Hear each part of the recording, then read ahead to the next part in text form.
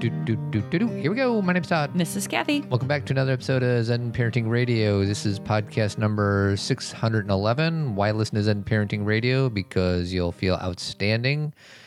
And always remember our motto, which is that the best predictor of a child's well-being is a parent's self-understanding.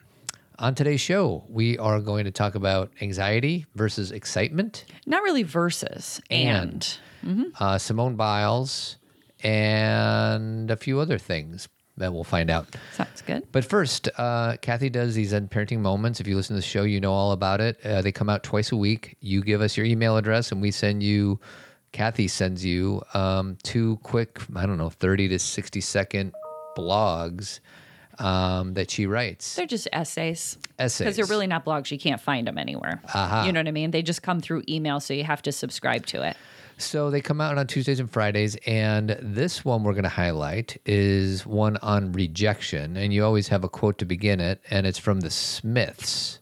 Don't you love the Smiths? Nah, I don't. Did you pull up this song? No, I did not. Well, you must. But okay, why don't you talk about what this is, and I'll try to find this thing. Well, I think what I was talking about with rejection is I had just had a conversation with one of my girlfriends about her son, and she was feeling like he had been trying a bunch of different things and things hadn't been working out. You know, he hadn't made a certain team. He had been struggling with his friends and just feeling rejected. And I wanted to write about what rejection really is and why it hurts so much and why we're so afraid of it. And basically, the reason that it hurts is because social research demonstrates that regions of the brain that are activated during painful sensory experiences are also activated during social rejection. So rejection literally hurts, kind of like makes us a raw nerve. Like it's like painful literally. And so, but rejection is also twofold, that sometimes rejection can feel like someone is just being mean and trying to intentionally hurt us. Yeah. And sometimes it carries a wisdom. Like sometimes rejection has a message in it. Like, for example, if you apply for a job and you're like, I really want this job, and then you don't get picked, sometimes it's an opportunity to reflect. Like, what did I not bring to the table? How did that interview go? What was I thinking? You know, maybe the position was like for a management level and you haven't had management level experience yet. And so the rejection was just a reminder that more experience is needed, or that something different is needed, or, you know, for your kid who is trying out for something that maybe that's not where they're supposed to be. That's not their place right now. It might be next year, 6 months, 2 months, 5 years, but right now, and it gives them an opportunity to redefine or refine what they're doing. If it is just about being mean and you're just getting someone who's being mean to you, rejection necessitates some kind of processing, because you have to be able to look that in the eye and completely reject it. Yeah. Meaning if you don't discuss it, then you integrate the meanness as being truth. Yeah. And so rejection is inevitably a healthy sign of risk-taking. It's a willingness to put ourselves out there, and rejection is sometimes part of the process. And if we can see it that way, rather than a definitive, decision on who we are, and we just see it either as growth or something we need to completely say, no, this is not okay, then I feel like we can maybe be less afraid of it. Yeah, I was going to say, so if it's mean, let's call it mean-spirited, then the first thing I think of is dismiss it. Correct. Now, having said that, even mean-spirited feedback could be valuable if you can filter out the meanness to it. Sure. It can be twofold. Number one, mean-spirited feedback, like someone being mean to you, could be information that this person is not really your friend. It could also be information that underneath the mean-spiritedness is some kind of information that we didn't have. But I kind of feel like when someone is being mean, the reason we need to discuss it is if we don't at least express how it made us feel, then we try, because for example, sometimes, especially in middle school and early high school, there's a lot of people being mean to us, possibly, not everybody, but I think that's very common. And we kind of just swallow it. Yeah. And we are being told to suck it up and move on, or this is just kids being kids. if we actually talked about it and said this, and you don't have to talk to that kid about it, but a parent or someone you care about, and you said that really hurt me, and you get the opportunity to recognize that's not really who you are, or that their meanness is not something you need to take on, then you can reject it and kick it out. Yeah. So in other words, there's gold in it regardless Correct. of what happens if you process through it. Right. And it could be a half of a second. Like, Right. oh, this is mean-spirited feedback that I don't believe holds any truth. Then, if you process through that, even in the snap of fingers, then all of a sudden you can get through it. I think what you're saying, and I'm probably just restating what you just said, is if we outsource this need to be approved by others, even though it's not coming from this heart-centered place or even this honest place, then we can just quickly, if we don't process through that, then all of a sudden it gets inside of us and it makes us stuck. Well, words are things. And so if we don't talk about what the words feel like and we just say, oh, it's no big deal and I can handle it, I think a lot of parents would go by the old thought of, well, that toughens you up. But really, it may make you just kind of numb and shut down. Mm-hmm. And toughening you up, one person's perception of they're tough is sometimes, as a therapist, my perception is more like, no, they've just shut down. Yeah. So now they're not sharing anymore. So the in-between is you can share that something hurts you, let it go, and then get pretty tough in a good way where you're like, I'm not going to let that take me over. You ready for the song, sweetie? Of course.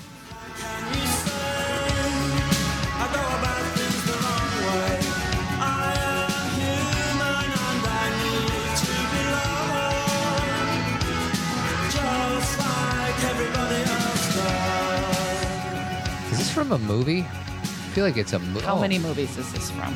I don't know. They're showing John Bender right now in the music video, or at least whatever. Well, it wasn't in Breakfast Club, but I think it's very representative of a very angsty kind of. I just heard something on a podcast today, and then we'll get into anxiety and excitement. And I thought it was valuable. One of my friends does a podcast called Embrace Growth, and they were talking about the nature of feedback and how one of the guys who was on the podcast, one of their mentors said, whenever they deliver feedback to somebody, whether it's in a business setting or whatever, that the leader will say, listen, we're just throwing darts at a board, trying our best to give you the best feedback possible. And we're trying to throw bullseyes in a way that it's going to land well. But you, as the recipient of the feedback, are going to have to decide for yourself whether or not we even hit the target and what it means. And I just thought that was kind of like a great way to present, even when you're about to give somebody feedback, whether it's your employee or your children or whatever. It's just because I'm saying this doesn't mean it's truth. Yeah. It's just from my perspective, this is what I see. And you, as the receiver of the feedback, have to decide whether or not it serves you or not, versus us like, oh, we got this feedback, it must be true. Yeah, I hear that, and I'm letting my brain process it for a second, because I agree with you. I think, though, when someone's giving feedback, and again, you're thinking about someone like maybe in the work world, but I'm thinking when someone's giving feedback about something, if they're coming from a place of integrity, it is true because it's their experience. Well, it is their true experience. But if I say you suck at delivering PowerPoint presentations, that's just my opinion that you suck at delivering PowerPoint. Right. That doesn't mean that you do that, because somebody else in that same audience might say, actually, I thought the way you managed the PowerPoint was great. So in other words, I'm just trying not to outsource the idea that somebody tells you something and then you automatically have to take it as truth. Right. And there is this gray place in between where if somebody thinks they're great and is unwilling to hear anything as feedback or as constructive criticism, then we're in trouble, because then that person is going to be like a narcissist and think, nobody knows that I'm good at everything I'm good. It's like, I don't watch this show anymore, but watching American Idol, and sometimes people would come on the show and they would sing, and there is a difference between a good singer and a not so good singer. All of us should sing loudly and freely in the car, in the shower, but not all of us are meant to be on American Idol, right? And so a lot of times they get this feedback, unfortunately, sometimes unkind, from Simon, old school. But then they're like, no, I'm going to make a go of this. This is my dream. And it's like, that may not be the right path. And so I guess my point is that... if you're getting a collection of various people giving you the exact same feedback. Right. But your bigger message is just because somebody tells you something from their perspective doesn't mean it's always true for you. Sure. Yeah. There was something else I was going to say, but I forgot what it was. So before we get into anxiety versus excitement. Well, we're going to talk about Simone Biles really quick, and then we're going to do that. All right, Simone Biles, let's go. You sure? Yeah. Okay, so I wanted to just briefly, I wrote myself a note like 5 days ago saying don't skip over this story because obviously this story about Simone Biles has been her coming to the Olympics and then deciding to pull herself out for her own mental well-being. Has been the story for the last week, and Todd and I haven't recorded a podcast during this time, so this is the first time I can really discuss it. And I just wanted to, I feel like I've read every article under the sun with all sorts of different perspectives around this choice for herself, and in some ways, was it really even a choice, or was it what needed to be done because she could not? She literally could not do twists in the air and figure out where she was going to land. Yeah. She had, we now have some language around her experience, which is called, the twisties, where you literally cannot figure out where you are in the air. And I've never heard of that term, but it makes me think of the yips. They relate it to the yips. They do? Okay. It's exactly like, and divers have the same experience. Okay. So like divers and gymnasts know what this is, the twisties, because one of the reasons, and I think you listen to this podcast too, Todd, is that one of the reasons Simone was such an amazing gymnast from such a young age is her coaches realized that she did have very good body-mind control, that even as a young girl, she understood where her body was in the air. And that's the only way to be able to do those you got to know, you got to be hyper present. Correct. Yeah. And that's the only way to be able to land. So she realized she couldn't do that. So her taking herself out, where a lot of people, the way back when, hopefully we're beyond this point, but a lot of like, oh, that's selfish or that's horrible. Not only was for her own best interest to make sure she didn't hurt herself, but number two, to make sure that her team, because she actually did do a vault, I believe, and got a really low score. And she's like, this is not going to work out. So I'm going to pull myself out so my team can do something and maybe medal, which they did. The team got a silver, which is, our country's so interesting about stuff like that because it's like we don't even notice that, where they really did do well. And then, another girl got the all around from our team. What is her name? Sunny, or is it Suni? I don't know. I don't remember all the girls' names. I didn't watch it as closely as I usually do. We watched a lot of handball this weekend. Oh, boy, did we. And the trampoline gymnastics and ping pong. Here's my quick take, quick. Is ping pong and handball the same thing? No. I think they call it table tennis. Table tennis. So real quick, we were with some friends. We had a lot of time to watch TV this weekend, and I kept on putting on the NBC Tokyo feed, and the amount of handball that they played. All due respect to handball players, it just seems like a really boring sport for me to watch. Consistently over and over. They just keep going back and forth and throwing the ball in the net, and like there's no extra points. Doesn't seem, anyways. So then our one friend's like, pull up trampoline gymnastics on YouTube. And I did, and it was the most enthralling moments of my life watching these people skyrocket on a trampoline. They're like, I don't know, 30 or 40 feet up in the air.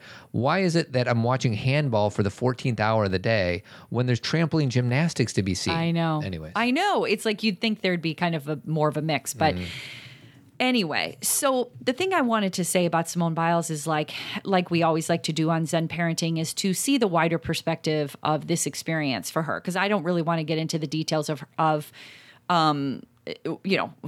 there is no right or wrong, good or bad, but that's not what it's about. Like, first of all, just to go back a little bit and recognize that Simone Biles already has plenty of gold medals. Not that means she shouldn't have continued on in the Olympics. Allie Raceman did it. Sure. And there was another, and Gabby Douglas also had 2 Olympics. So you can do more than 1 Olympics, but she has had so much success.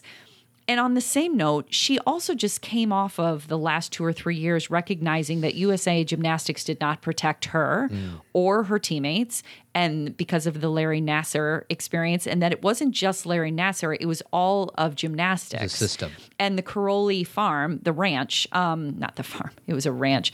Do you remember, did you watch Athlete A? No. Todd? Well, it's really interesting for those of you who, want to know more about the Larry Nassar story. There's a documentary called Athlete A, and I believe it's on Netflix right now, but it gives you a lot of background to how he finally got brought to justice. But and then just to know more about how the Karolyi's, who were the ones who, the coaches who brought them the gold, who coached them to the gold last time, they were very abusive, and they would use bullying techniques and they would use starvation techniques, and it wasn't a healthy environment. Right.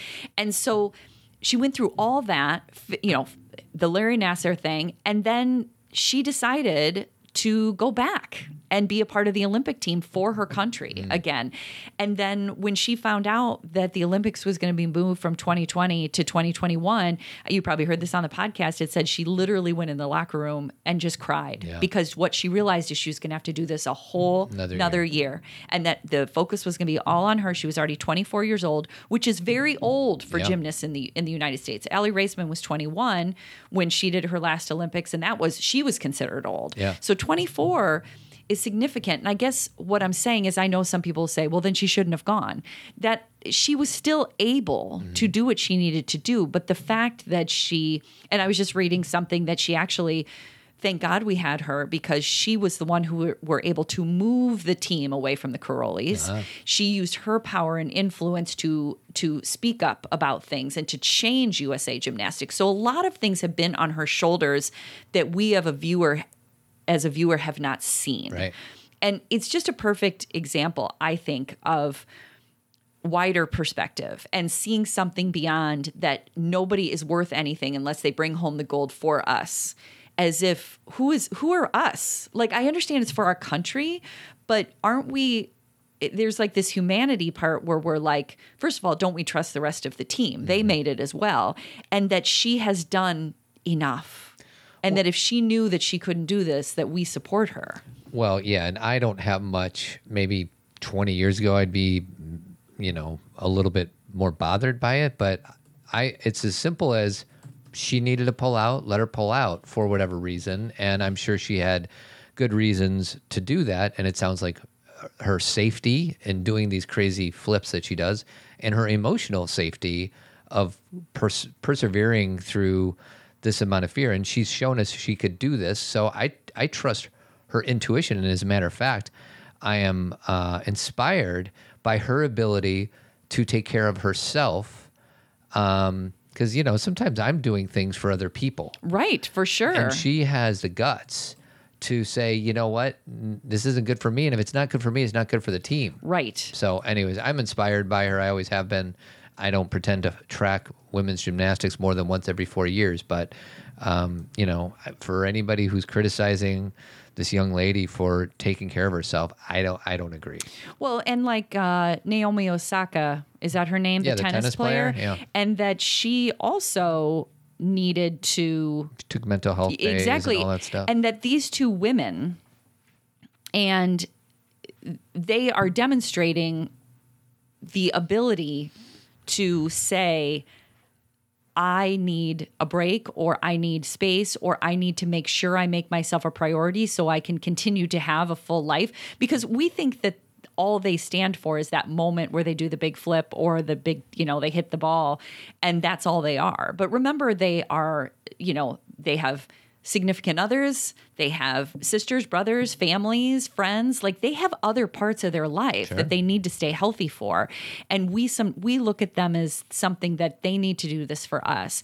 And, there's a lot of people who think that, these two women plus a lot of other people who are now sticking up for themselves in a self-compassionate, self-aware and self-nurturing way, that they're changing sports. Because the old school, and I'm going to use this word in a traditional sense, I'm not just talking about all men, I'm talking about masculine approach, is screw your needs, just do it. Buck up and do it. And while I know for many, I read Twitter, so I saw a lot of white men who continue to believe that. Sure.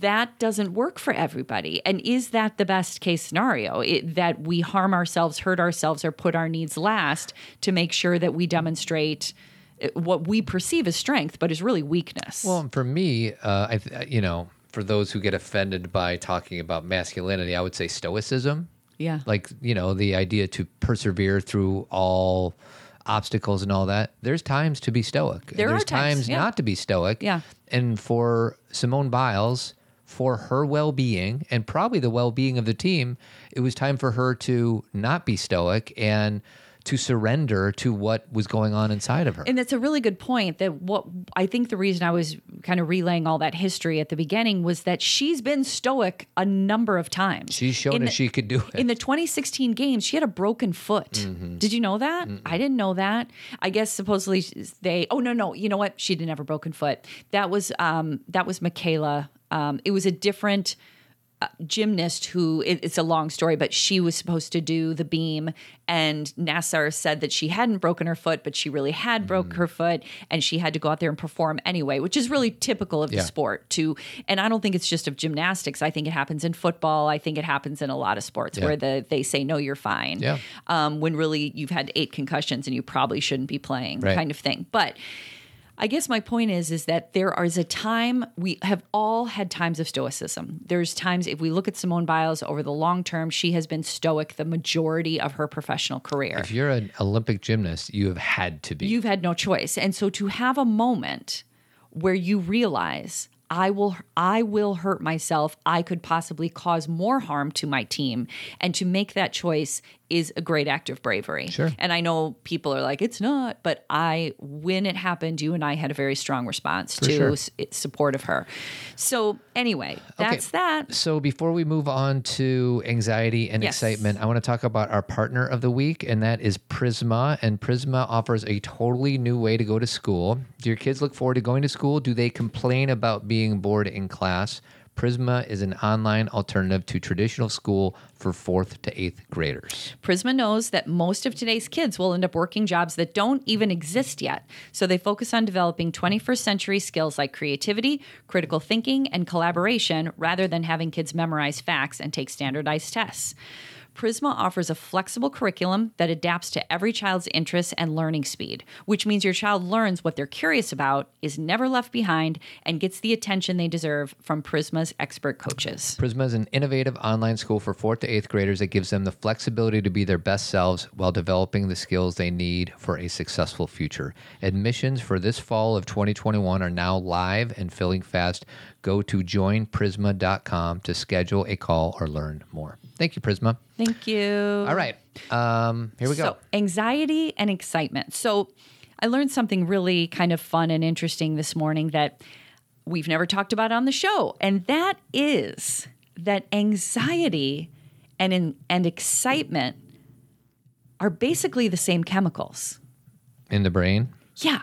Like it's basically the same. So, let me start by saying this so everybody knows this is based in research. This is Harvard research. Mm-hmm. Okay, so everybody calm down. They went to Harvard. Harvard.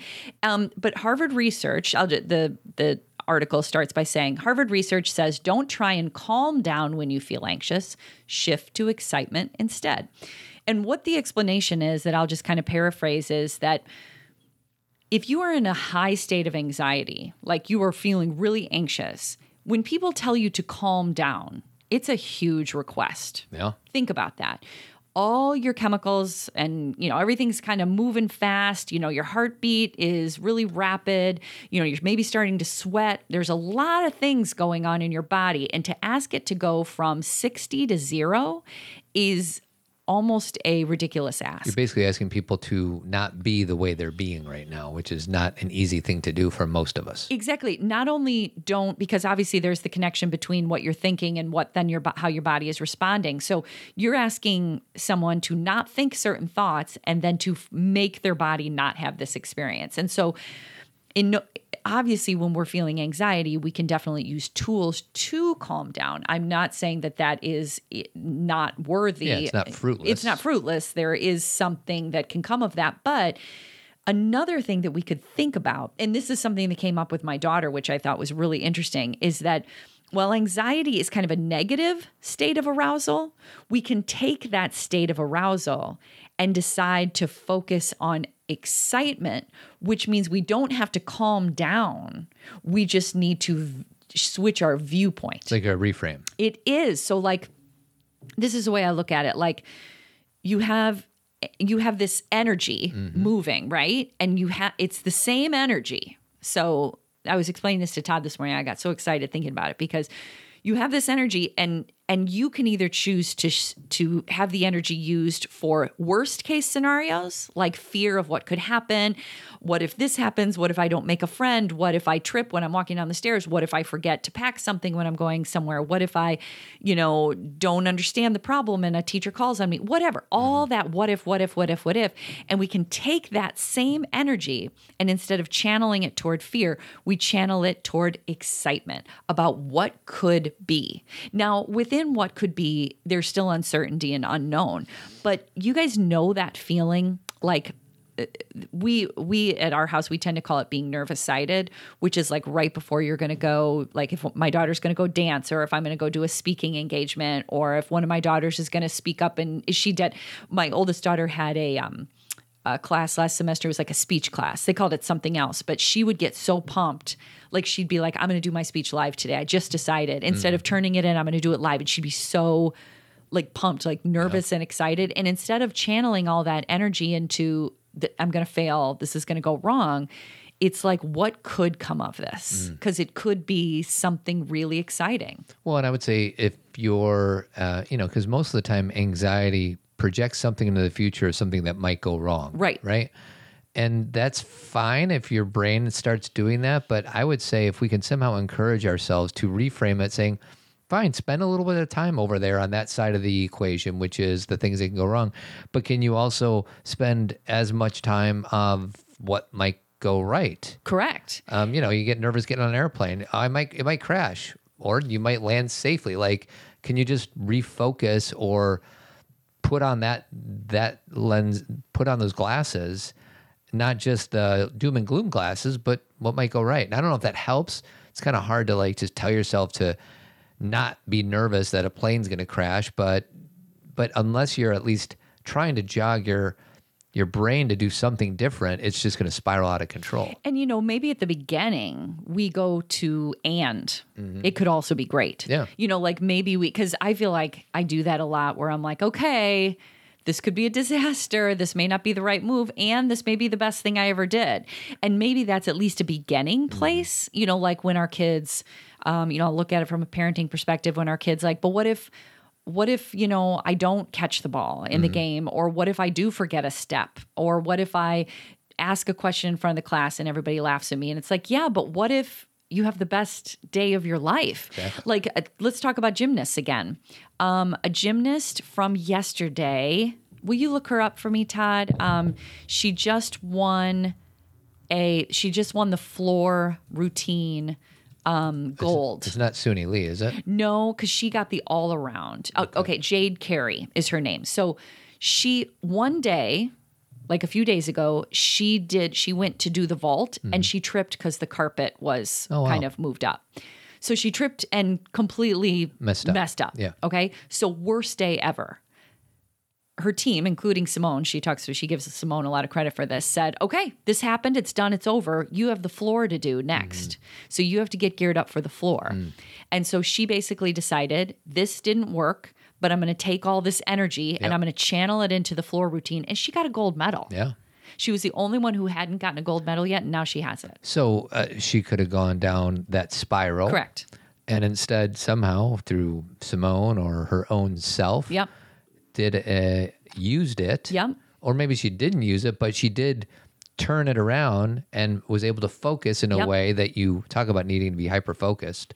And she just, I haven't seen the exercise, but I'm sure it was pretty damn good. Well, and here's the most important part, because the reason that I'm saying let's think about this as being an energy and let's, instead of trying to get rid of it, turn it from anxiety to excitement, is because trying to resist anxiety is literally futile. Yeah. Okay. So it's like when we resist anxiety, it leads us to feeling anxious about our anxiety, which makes us more anxious, which makes us more anxious about our anxiety, right? It's like this feedback loop where we're like, oh my God, I'm anxious. What does this mean? What if I get more anxious?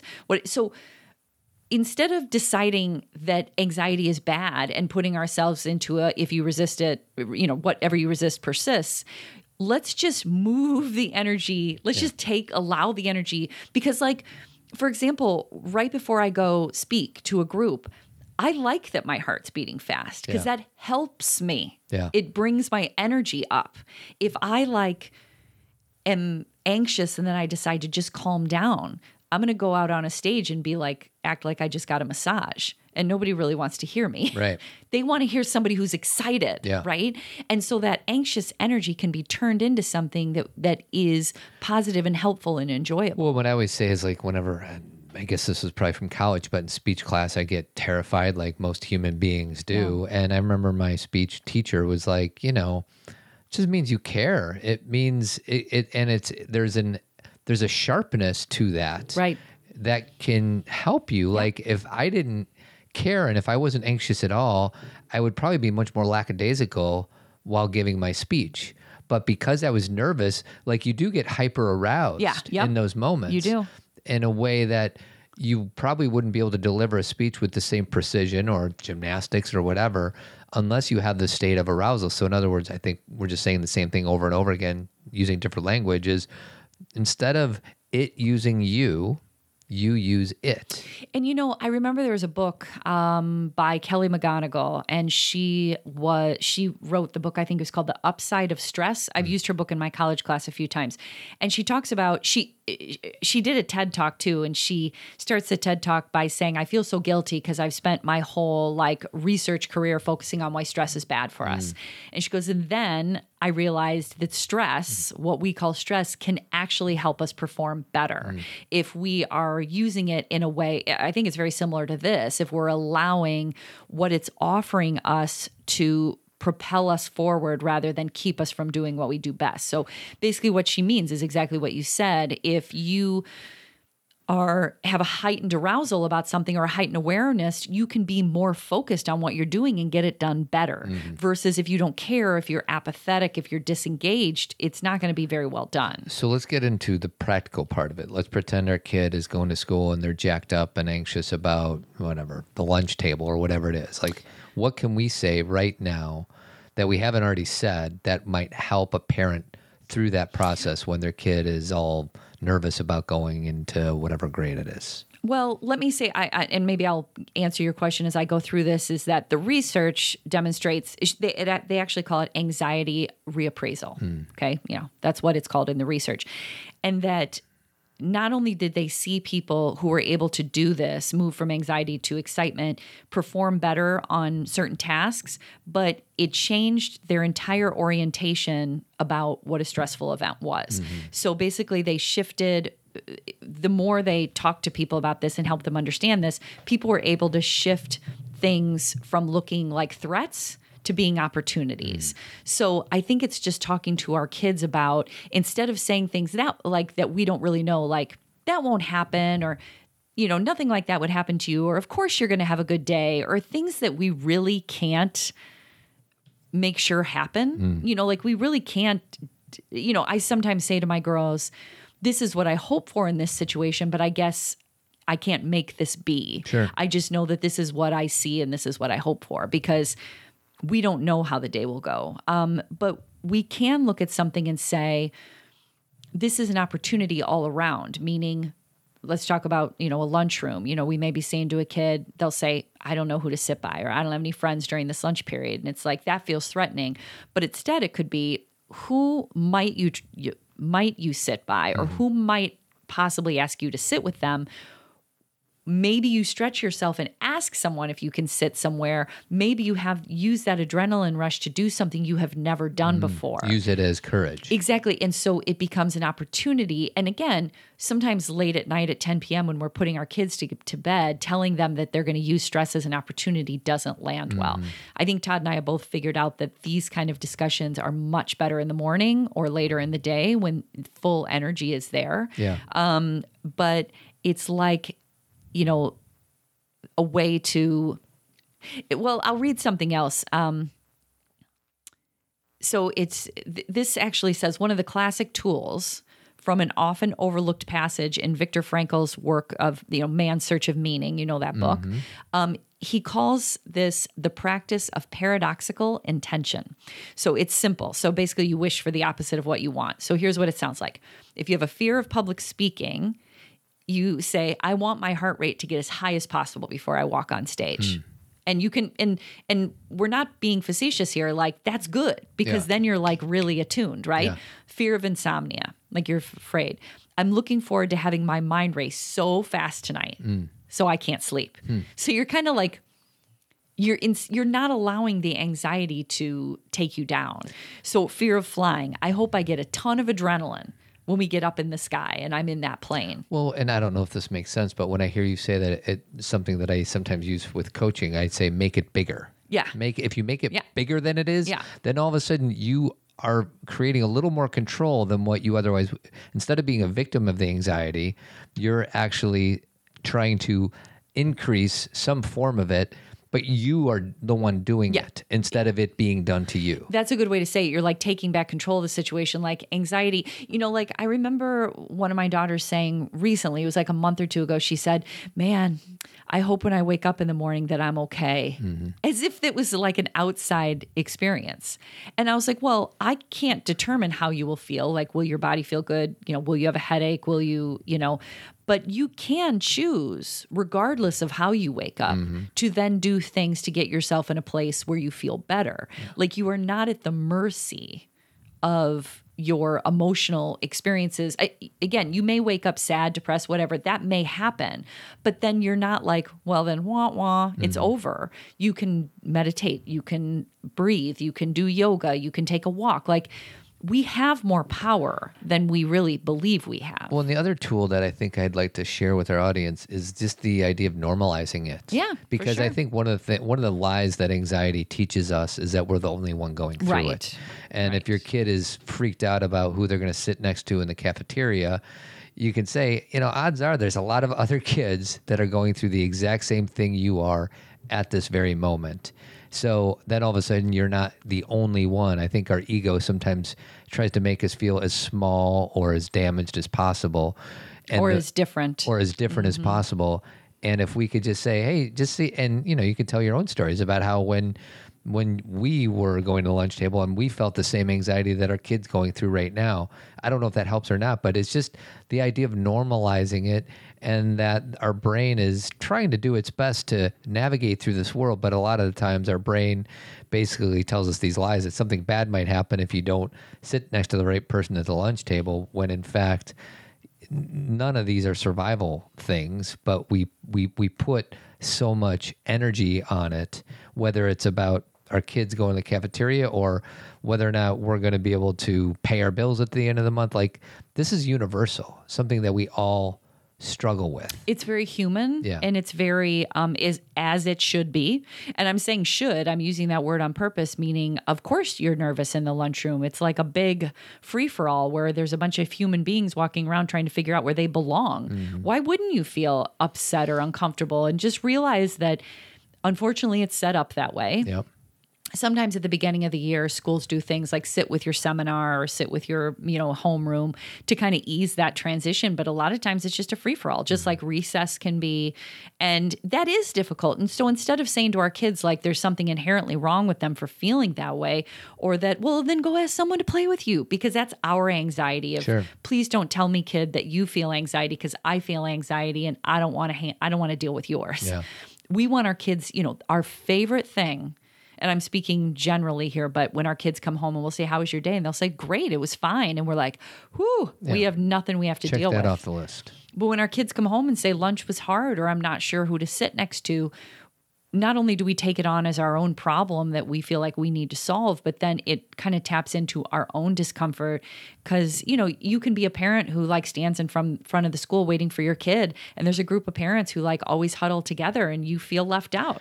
So even as like an adult, you experience that. Or like, Todd, you may go to a workshop and you see a bunch of guys sitting together and they all know each other and you have to go sit by yourself. So what you're describing is something we all go through, and it's a need to be approved of from the outside. Or how about this? A need to belong. Because you're not a need to approval.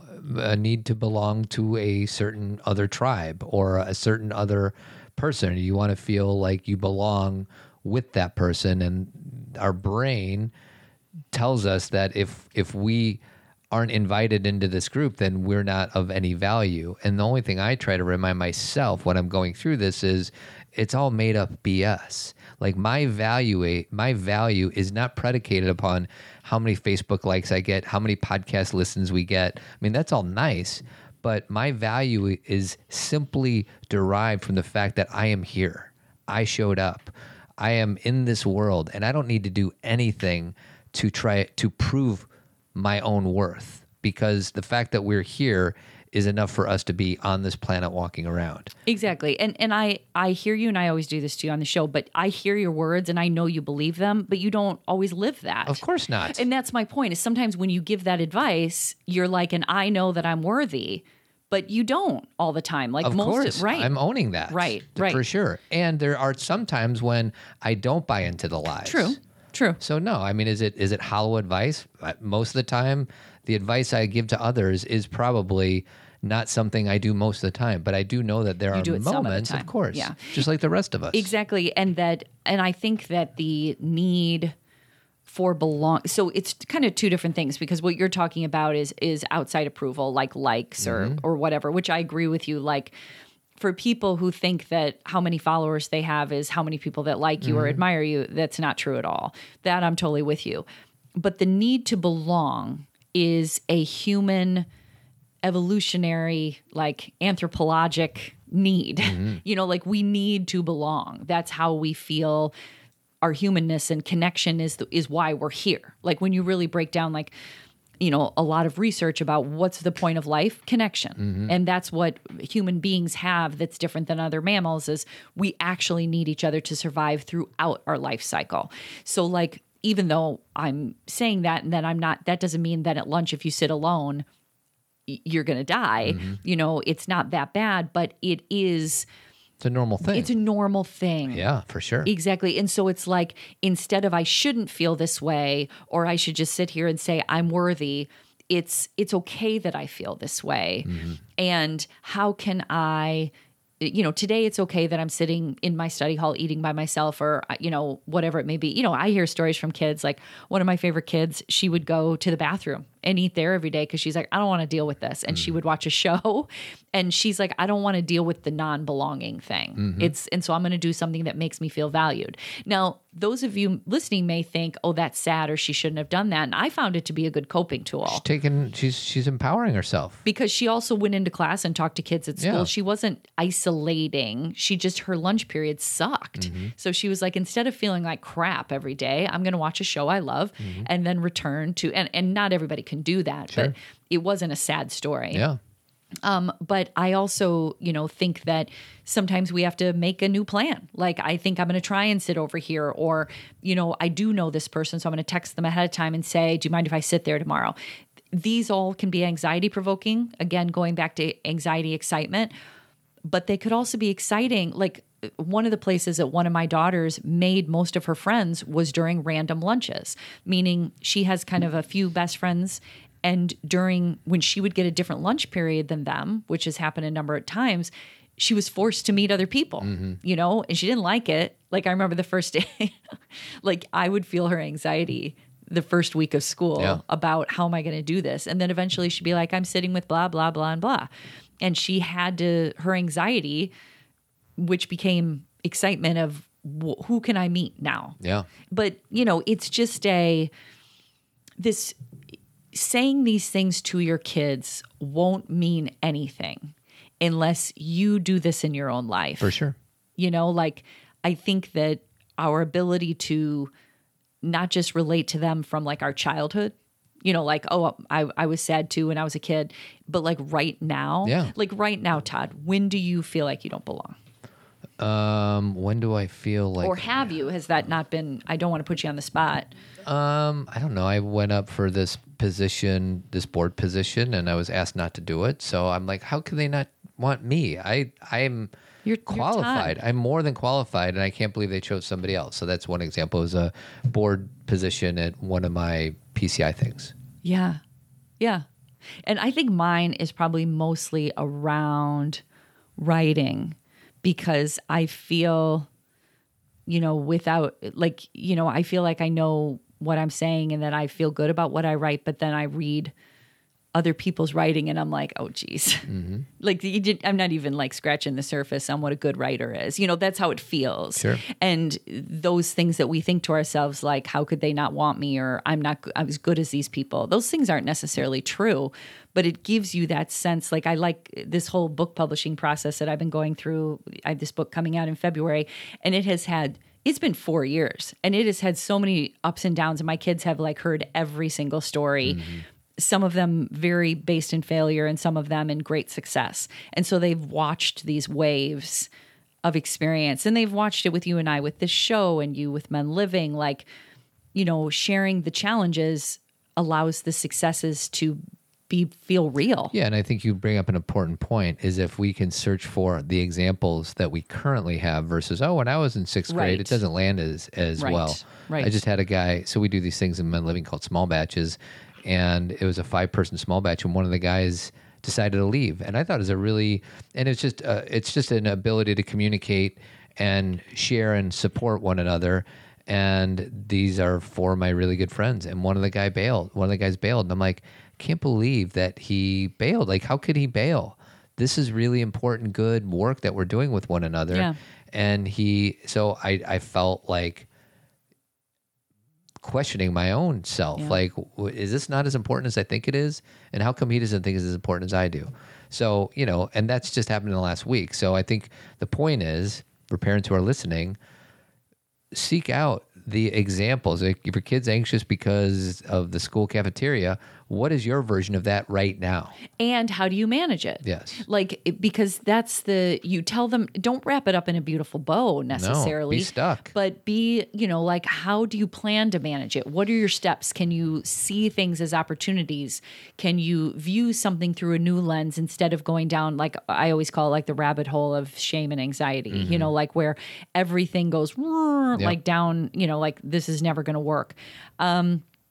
So anyway, that is my thoughts about anxiety and excitement. And I was just so excited to even be informed about how close they are to each other. Yeah. And how it's so paradoxical. It's such a different viewpoint, and how excited I am to like have this as a new tool for myself, but also as an explanation, or not as an explanation, but as a way of teaching. Yeah. Well, for some reason, it makes me think of, isn't like cocaine and chocolate like the same part of the brain? So, I mean, I don't know. Anxiety and excitement. Like, it doesn't surprise me that these two reside in the same pathways or neural pathways or the same chemical or whatever it is. I don't pretend to understand all that stuff, but it's not surprising to me at all that this is much more similar than we think it is. Yeah, and just that, normally I go for the mindfulness meditation, calm down, calm your breath, which I still believe in, but this is such an interesting new approach that, no, you don't need to calm down. You just need to shift your focus and allow your heart rate to be as it is, and to use it. And that doesn't mean there's not value to taking some mindful breaths Nope, when all you of get the jacked above. up. Yeah, all of the above. All right, so we have to leave because we're about to do our 125th Zen Talk. Well, that's our Team Zen. Team Zen, it's $25 a month. It's when we spend time with our listeners in real time on Zoom. It's a community of parents. Connect as much as you want with the group. We have a Facebook community. The last one we did was about an autistic daughter and then a 12-year-old boy navigating gender. The one before that was a 9-year-old dealing with meltdowns and a 15-year-old boy smoking weed and an 18-year-old daughter lashing out. So who knows what we're about to experience in this Zen Talk number 125. But if you're interested, the first month is free. Go to zenparentingradio.com. Click, enter the coupon code FRIEND if you want to check out the community. We would love to have you. And then I also have Men Living. So if you're a guy and you want to connect authentically and vulnerably with other guys trying to change their world, I invite you to check out menliving.org. And then I also am a coach, one-on-one coach for guys, and that's at toddadamscoaching.com. Anything else you want to share, my darling? No, just subscribe to Zen Parenting Moment. Like Todd said, just scroll down below your podcast that you're listening to right now, and that's the first thing. Like, subscribe to Zen Parenting Moment, or go to zenparentingradio.com and subscribe there. And it's just a good way to get some good, helpful, hopeful moments on a Tuesday and a Friday. There you go. See you guys next week. Adios. Good week. Thanks for listening, everyone. Don't forget to subscribe so you don't miss an episode. And feel free to leave a 5-star review. It helps people find us. Hey, looking for more support, exclusive content, and an awesome community of parents? Join Team Zen, where you'll get zero pressure and 100% support. First month's free if you enter the coupon code FRIEND. Go to zenparentingradio.com. Time is at a premium these days, which is why we're delivering help and hope right to your inbox. Sign up to receive Zen Parenting Moment, a quick read 2 times a week that helps ground you and remind you of what you already know. Go to zenparentingradio.com to subscribe. A special shout out to the guys, or for women who want to share a pretty great opportunity with the men in their lives. Men Living is committed to improving men's lives through connection. Included in our program is a low-pressure, 75-minute weekly virtual gathering for men to give and get support and build friendships. If you want to learn more, you can head to menliving.org. Join us for our other podcast, Pop Culturing, where we take a Gen X view on movies and TV and have fun breaking down key moments and the themes that teach us what it means to be human. And don't forget about our founding partner, Jeremy Kraft at avidco.net. He is a bald-headed beauty, painting and remodeling throughout Chicagoland area. His number is 630-956-1800. Thanks for listening, everybody, and keep on trucking.